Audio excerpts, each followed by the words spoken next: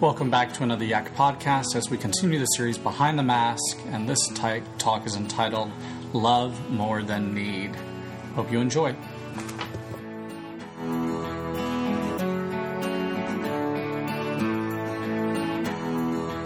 So I had a cute moment that happened this afternoon. It's just one of those that happens, that is beginning to happen as you age as a dad. So I went to put my hat on. Because I was like, I just need a hat tonight. I did not like the way the back of my hair was going. You guys understand that? So no, I'm not. I will wear a hat all the time though when that happens, so you guys will know real quickly.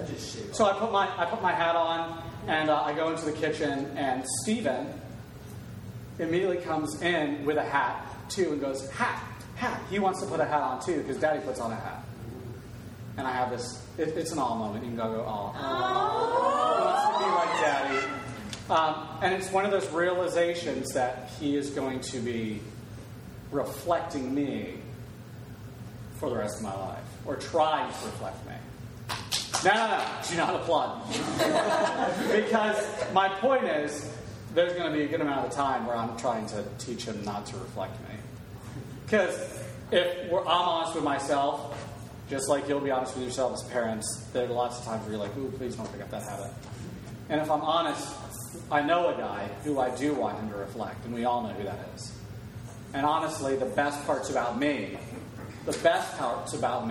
are already a reflection of him, which is the cool part. The best parts about me are a reflection of Christ. So my prayer for my son in that moment is that he begins to reflect Christ always more than he reflects me. And it's the same prayer I have for you, is that you reflect Christ more than you ever reflect your youth pastor. Because if you're reflecting the good parts of me, you're already reflecting Jesus to begin with. And that's kind of what we're going to be talking about tonight, is how to now that we're living without these masks, we're dealing with the question of who am I in the grand scheme of things. How do you do that? How do you do that well? The title for tonight's talk is called Love More Than Need. Love More Than Need. Do you need a... You actually... Yeah.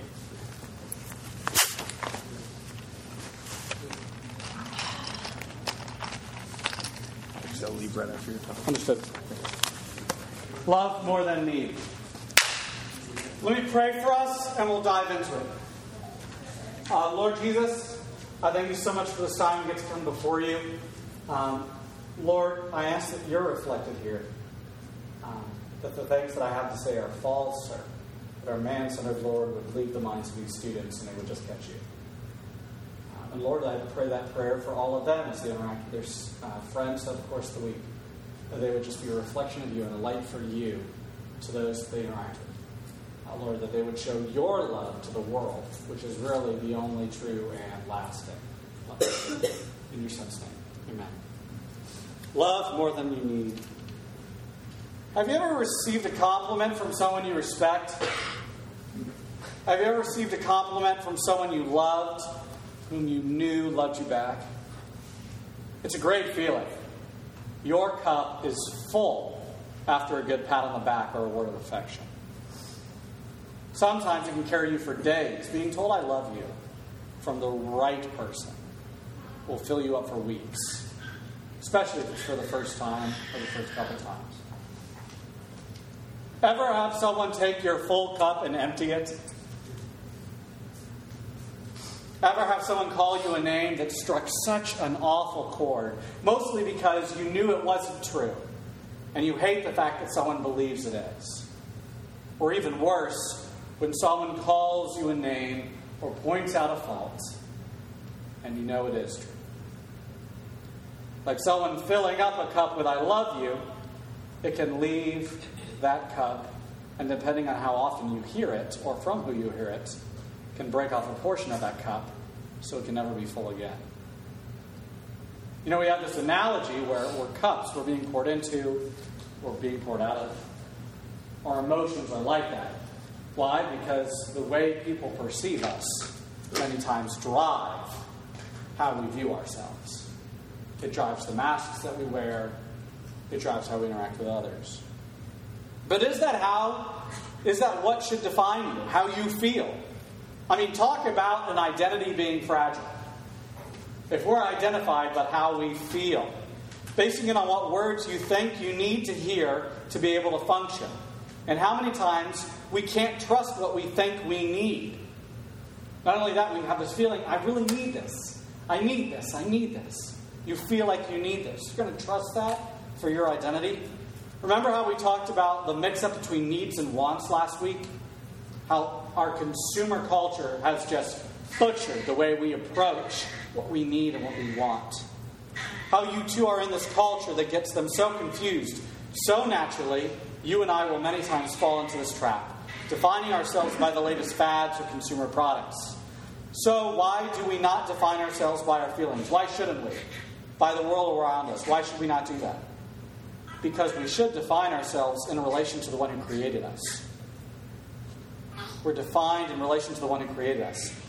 Let's look at the Lord's Prayer before we start off anything else. I touched on it with the junior high group last week, and see how that leads us into seeing what we really need. If anything can show us our deepest needs, it should be how we approach the Creator, right? And Christ gives us an example of how we should approach the Creator. And if we base our identity off our relation to the Creator, this should tell us much. I'm not going to quote the whole Lord's Prayer, just points of sections that really lead to the whole thing. The first part, Father, hallowed be thy name. It's not a phrase to pump up the Father. We don't say that so God in heaven goes, you're right. Hallowed be my name. God does not need your praise. His cup is always full with water that feeds all but never diminishes. This phrase is to remind you who He is. He is your Father. He loves you. Hallowed is to remind you of how holy He really is. Your kingdom come reminds you that it is not your kingdom, that it never was, yet pleads on His kingdom to be made known on all the earth, for there to be justice, for there to be peace, which can only be brought about by whom? Christ. Give us each day our daily bread. God made us physical. You can smack the person next to you. Don't do that. Don't do that. And we have physical needs because He made us physical. And He invites you to ask for those needs to be met. He invites you to do that. Forgive us our sins, for we also forgive everyone who sins against us. Not only are you physical, you're spiritual. Remember we talked about what a human is? You are a material and spiritual union. You are both. So not only do you have physical needs, you have spiritual needs too. While the first part of the prayer asks for physical needs, now it speaks for your spiritual needs. Ed Welch reminds us, according to this prayer, your greatest problem is this, your sin. That problem has priority over everything else because it has eternal significance. Other problems, hurts in relationships, or not meeting your goals in school or work will stop at some point. But if you are not forgiven, your problems never end. So you pray for daily forgiveness. And your Father is delighted to give you that. As you are shown that grace, you are then to show it to others, to fill their cup. Lead us not into temptation. Give us the strength to fight sin. Every hour you are bombarded with other things vying for your attention and affection. We talked about that several weeks ago. You are tempted to put on masks to best serve the world and not to reflect the King. Why cover the Lord's Prayer as we talk about who we are? Because we live out life with this major assumption that you or your world defines you. That you or your world defines you. Instead, I would challenge you to live under this assumption this week and the remainder of your life. And this is your first fill in the blank. Assume that Scripture is showing us how to be real human beings. Assume that Scripture is showing us how to be real human beings. We rarely live under that assumption. Asking questions like, who am I? Diving into what I should do. We turn to everything from self-help books to radio shows, to friends who are more ignorant than you to define all these things. And we should be looking at Scripture. By studying God's Word, you not only begin to know Him better, you begin to know yourself better. That's one reason I'm always harping on it. Be in the Word, be in the Word, be in the Word, be in the Word. You will know God better, and you will know yourself better. If we are to reflect Christ to the world, how do we go about doing it? I love how Ed Welch puts this in his book, how he goes about answering this question. It's the title of the talk, Love More Than You Need. That's how you go about reflecting Christ to the world more than hiding behind a mask. Love more than you need. I quote him a lot. His book, blanking on the title of it, awesome. I highly suggest everyone get it. I'll try to get a copy of it for the library. But it just talks about answering these questions. Who am I? Who is God? Who is Jesus? Who am I? How does that all work together?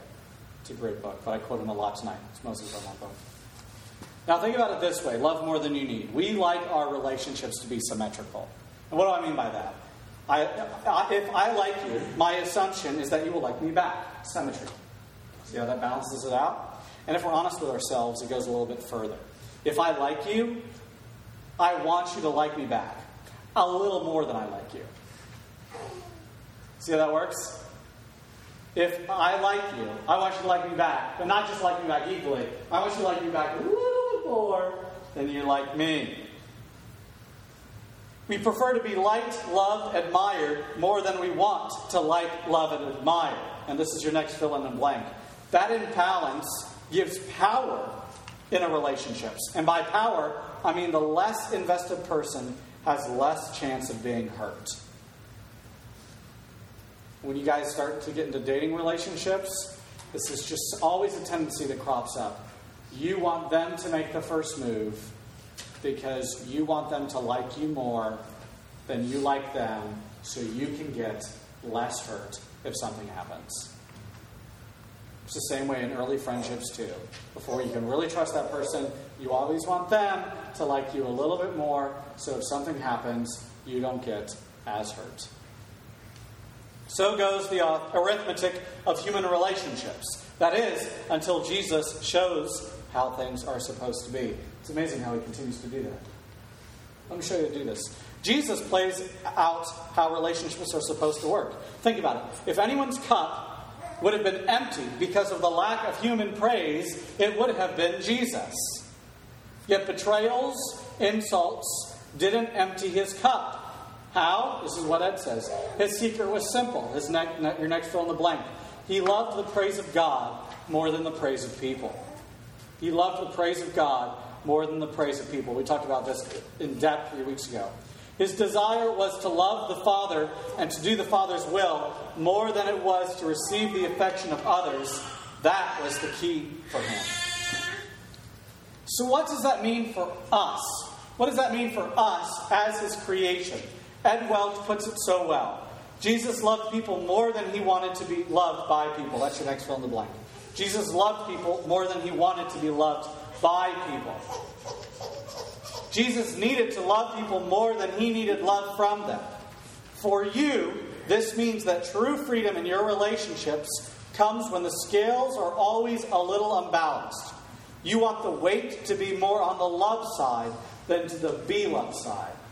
Do you see the difference here? I said at the beginning, by the beginning of the talk, 5 minutes ago, that we naturally want the other person to love us more because we're convinced we need that to survive when it comes to relationships. We need the scales to always be tilted towards them so that they can more fulfill us. And if for some reason they can't fulfill us, we're not as hurt. And Jesus says, forget the scales. Invert the scales. Love more than you need. Your job every day as you go out and are my ambassador is to love the other individual, even if they hurt you or have the potential to hurt you, more than you need that individual for your mask and your ego's survival. How do you go about doing this? 1, it's our vision statement, being captivated by the gospel. If you're not captivated by Jesus, you're not going to be able to pull this off. Because you're always going to be relying on the praise of men to get through every single day. And then suddenly Jesus transforms us. That scale is tipped. Suddenly we can love more than we need. It's awesome. And then what happens there? We're able to give away the gospel, or as Grant put it a couple months ago, which I still love it, to gift away the gospel. We're able to do that, and it becomes easy. It has to happen in that order. So please don't not hear the gospel tonight. First, fall in love with Jesus. Second, tip the scales. Love more than you need. And in giving away the gospel is just a natural outcome of your fountain. It is life without a mask.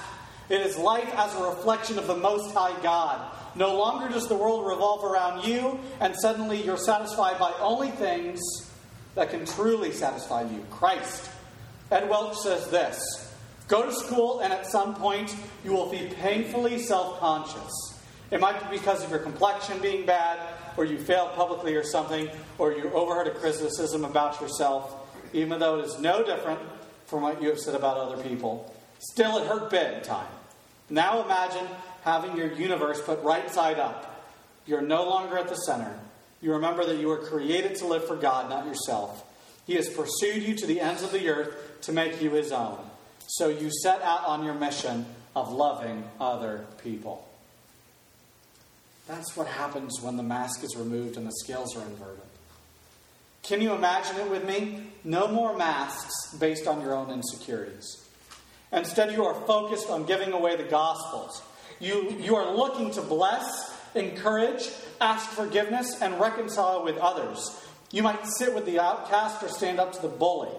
You are a force of nature, an unstoppable love offensive. Nothing and nobody can get in your way. The one who loves more is the one with the power at the end of the day.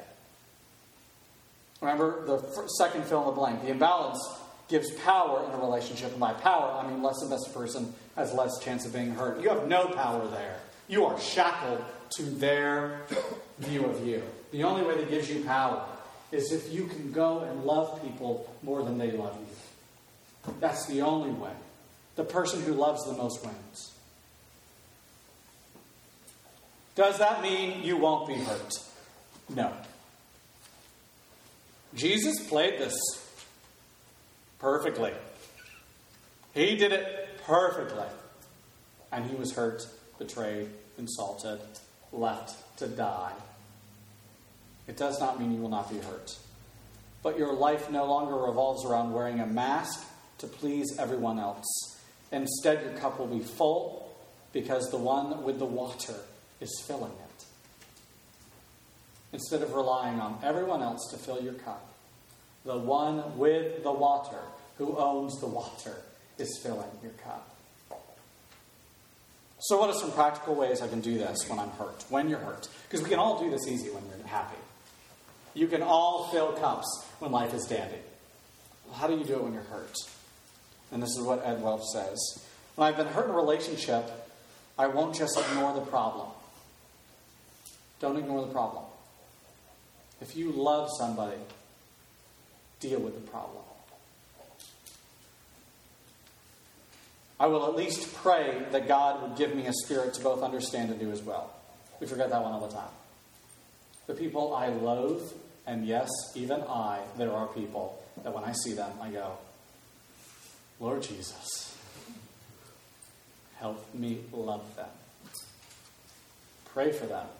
Someone hurts you, get in the habit of praying for them. Lord, give me a spirit to where I can deal with this well. Ask a pastor, a parent, an older wise person. Notice I said older wise, not older stupid person. To pray for you and even give you advice.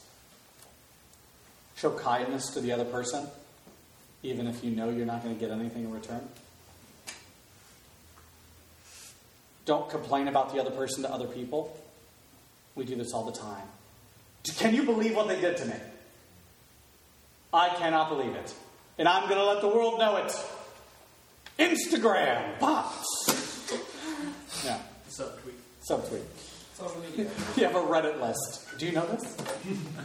Do you have a Reddit subreddit with your name on it? Oh, we'll find one. Yeah. I could remember that what was done to me is no different from what I do to others, even if what I do is only in my own imagination. You can do that. Remember that what was done to you is no different from what you do to others, even if it is only in your own imagination. And lastly, you can pray for the person who has hurt you. That will change your heart to those who damage your cup. Why do this? It comes back to the beginning. Captivated, because the Bible says you are loved by God. He loves you more than you will ever love him. And because of that love, I now can love people more than they love me. You are God's ambassador. You speak on his behalf. Begin living with the other person in mind. Fill their cup. Thanks for listening to this Yak podcast. If you want more information on Yak, you can visit us at cccfrisco.org. Tune in next week.